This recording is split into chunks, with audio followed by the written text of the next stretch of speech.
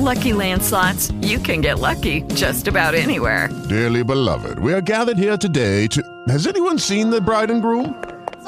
Sorry, we're here. We were getting lucky in the limo and we lost track of time. No, Lucky Land Casino, with cash prizes that add up quicker than a guest registry. In that case, I pronounce you lucky. Play for free at LuckyLandSlots.com. Daily bonuses are waiting. No purchase necessary. Void where prohibited by law. 18+. Terms and conditions apply. See website for details. Welcome to the VIPFanProgram.com. The reward program for fans. It's just like the hotel or airline reward programs. But this is for celebrities and their super fans, combining access, rewards, and discounts for fans. Finally, we have a fan reward program. Check it out today, thevipfanprogram.com. These guys are absolutely amazing. Check out the VIPFanProgram.com. We'll spell it for you. Get a pen, write this down, do it right now. THEVIPFanProgram.com. The VIPFanProgram.com. Finally, we have a fan reward program. Tell them you heard about it here on the radio show. We're going to get back into it. Hour number 3 here on our big broadcast. Dan Perkins joins us, and Dan has written a trilogy of books about the Middle East. And one of the things that has gotten lost, I guess, in this whole thing with Trump and everything is the Middle East and some of the different things going on over there. What's some of the latest that you've been hearing from some of your sources over there? Well, that's a great question, Jim. I think that if I got this right, the agenda should be the agenda should be for the presidential campaign revolving around 3 things. First and foremost, the most important thing is jobs and getting this economy growing again and putting millions of people back to work. Yeah. Second is going to be the border and internal security. And the third one is going to be foreign policy. And I hope that they have those 3 debates, because I think those are the most important issues to the American people. So let's deal with getting the economy back to work. The the Department of Labor said that the economy in the first quarter grew on an annualized basis of less than 0.75%. So it's virtually not growing. We have an economy for the entire 8 years that Obama has been president has been operating under capacity. We have an expansion of the number of people no longer in the workforce to the point now we're approaching, and we'll get a new number tomorrow, but my guess is close to 95 million people in this country are either not employed or underemployed and have exhausted all of their unemployment benefits. That's an astronomical amount of people. So we've got to find ways to encourage the private sector, because the government can't do it.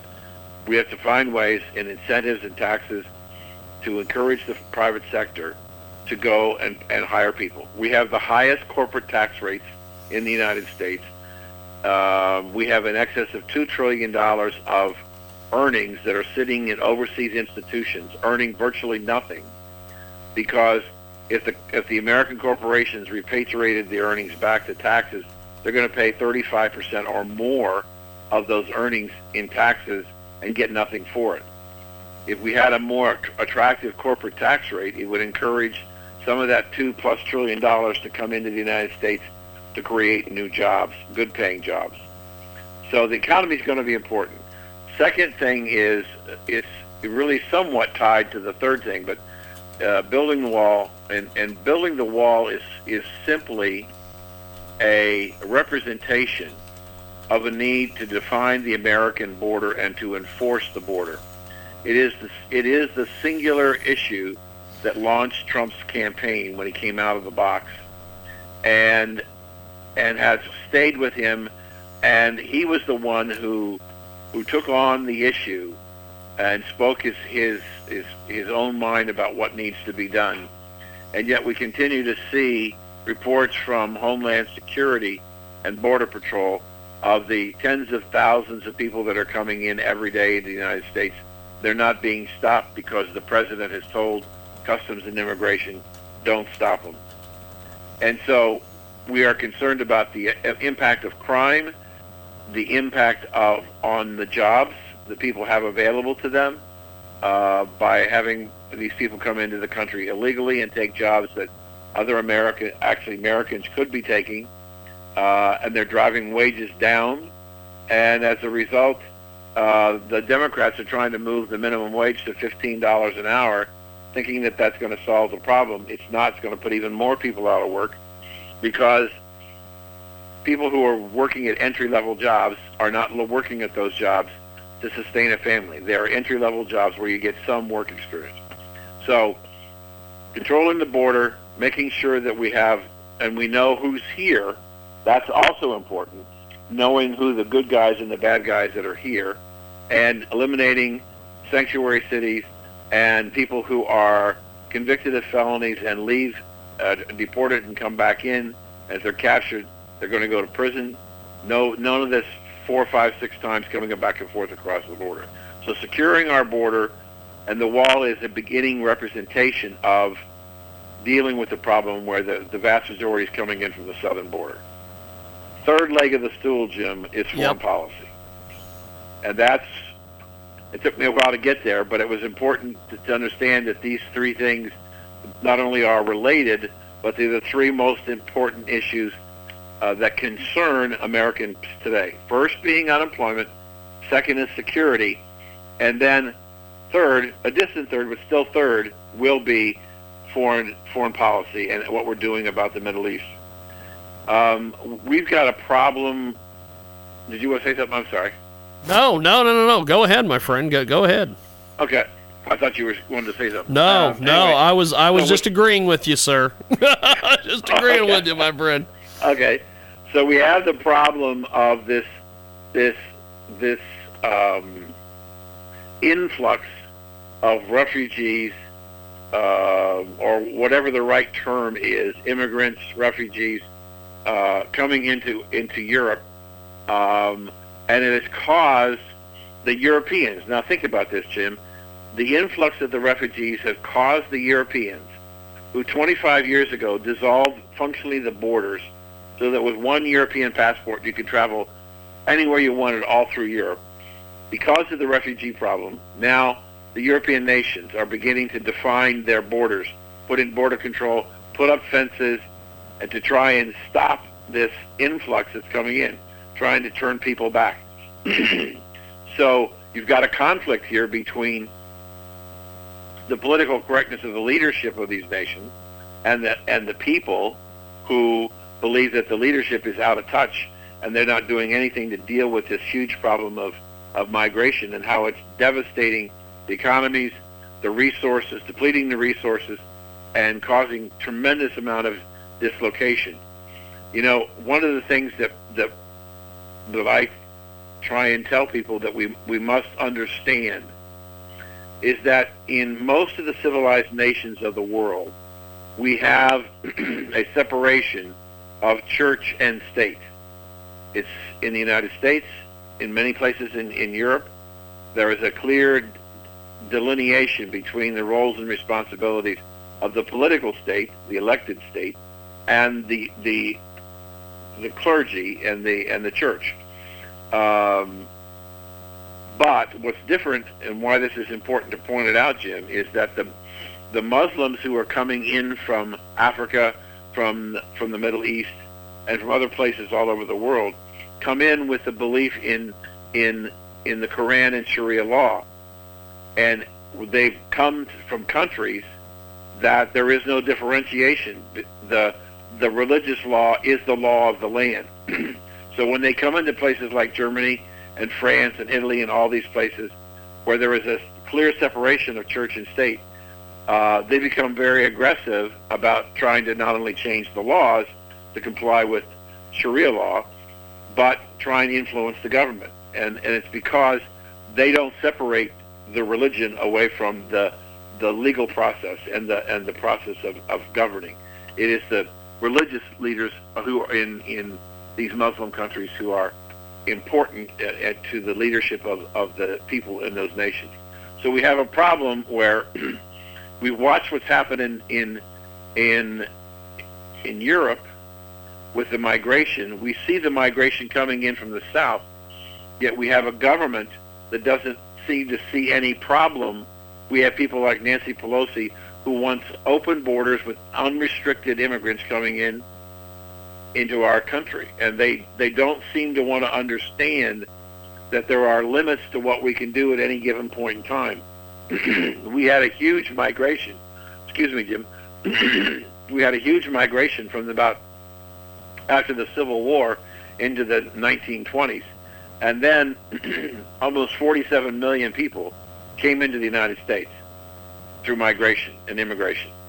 And so the government said, wait a minute, we've got to allow these people time to assimilate into our culture, understand our laws, learn our language, learn our customs. So they had a period of assimilation that ran from about 1924 to 1963, where there was a huge restriction on the number of immigrants who could come into the United States, solely for the purposes of assimilating, giving those foreign nationals a chance to become Americans. Today we have no interest in assimilation. We bring them in, we let them create their own communities, not only here, but you'll find if you saw what happened in Brussels, the attack was spawned in Brussels out of the ghetto there, where it is a no-go zone, where the Muslim people control the territory, do not allow the Belgian police fire anybody to come in there, and so they've created a small Muslim state within the country of Belgium. But the same thing is true in Germany. The same thing is true in France. The same thing is true in Europe, Italy. All the major countries in Switzerland have all of these no-go zones where they've provided no assimilation. We're doing the same thing. We are allowing people to come in, not assimilate, no requirement to learn the language, no requirement to do anything, and yet we want to give them welfare benefits, we want to give them Social Security, we want to give them the right to vote, when they haven't even begun to assimilate into our culture. So foreign policy is dealing with how are we going to do that. You know, it's amazing to me that believe it or not, I'm sure you know this. We have troops in Germany, we have troops in Korea, and we have troops in Japan. Yes. That have been there for decades. Yes. Decades. Yes. And yet we've got men and women that we've been sending to the Middle East that do 2, 3, 4, 5 tours, come back as broken people with either traumatic brain injury or post-traumatic stress disorder, throw them into the VA system, and it doesn't help them. And yet we've got all these other soldiers deployed in other parts of the world. One, we're paying for, and for what purpose? Why do we need troops stationed in Germany? Why do we need troops stationed in Japan? I don't understand it. Well, see, this is the thing. I know that, like with Japan, I remember that after we had after World War II, they signed a declaration that they weren't going to, have any weapons or anything anymore, and we were going to have our military over there to protect them. However, in recent years, I've heard that they do have a military, and they are Yes. they are protecting themselves. So I'm like, okay, if that's the case, why are we still there? Exactly. We're talking about the Second World War ended in 1945. Yeah. So I think that's, 65, 70 years ago? Yes. There's no reason to continue to have troops in Japan 50, 60, 70 years after the war. Yeah. And so it's bad deployment for the resources of the military. I do think that if we don't do something about ISIS, and because of our president, this is one person's opinion, Jim, ISIS has spread outside of the Middle East. We know that they've moved to Europe. We know that they're here in the United States, and they're probably in other places around the world. This is not going to be easy to defeat this organization. And because we have a president who wants to lead from behind, I mean, I did a piece that was on the Surge about the most recent farewell tour for the lame duck president. Yeah. And I said, Obama lame duck tour lame. He went to Cuba. Neither of the Castro brothers met him at the airport. Yeah. I'd have gotten a plane and just turned around and went back. Yep. Then he goes to Saudi Arabia. Nobody from the government or the royal family meets him there. He goes to England, and the people are booing him because he's trying to tell them how they should handle their election. And then when he goes to Germany, there were 35,000 people in the streets protesting his visit. Now he's going to go to Japan, and I'm absolutely convinced that he's going to go to Hiroshima for sure, and probably Nagasaki, and he will probably apologize to the Japanese people for the imperialism of the United States that used the bomb. I would almost assume. So we have a problem, is that we're no longer leading. And when you don't have a leader, this is, again, the thing that a lot of people don't understand, that if you don't have a force for good, the evil takes over.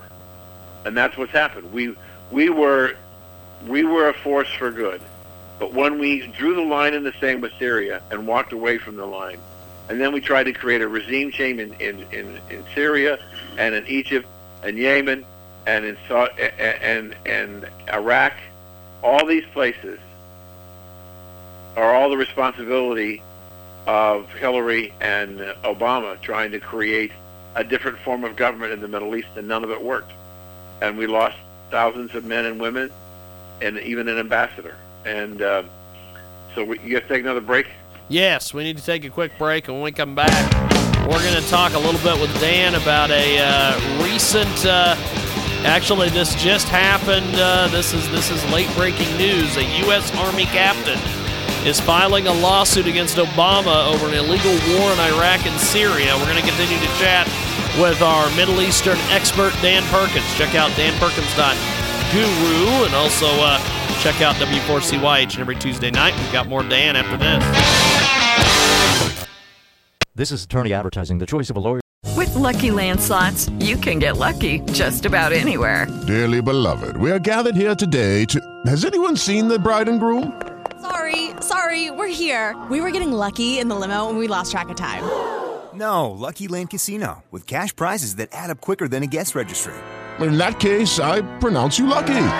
Play for free at LuckyLandSlots.com. Daily bonuses are waiting. No purchase necessary. Void where prohibited by law. 18+. Terms and conditions apply. See website for details.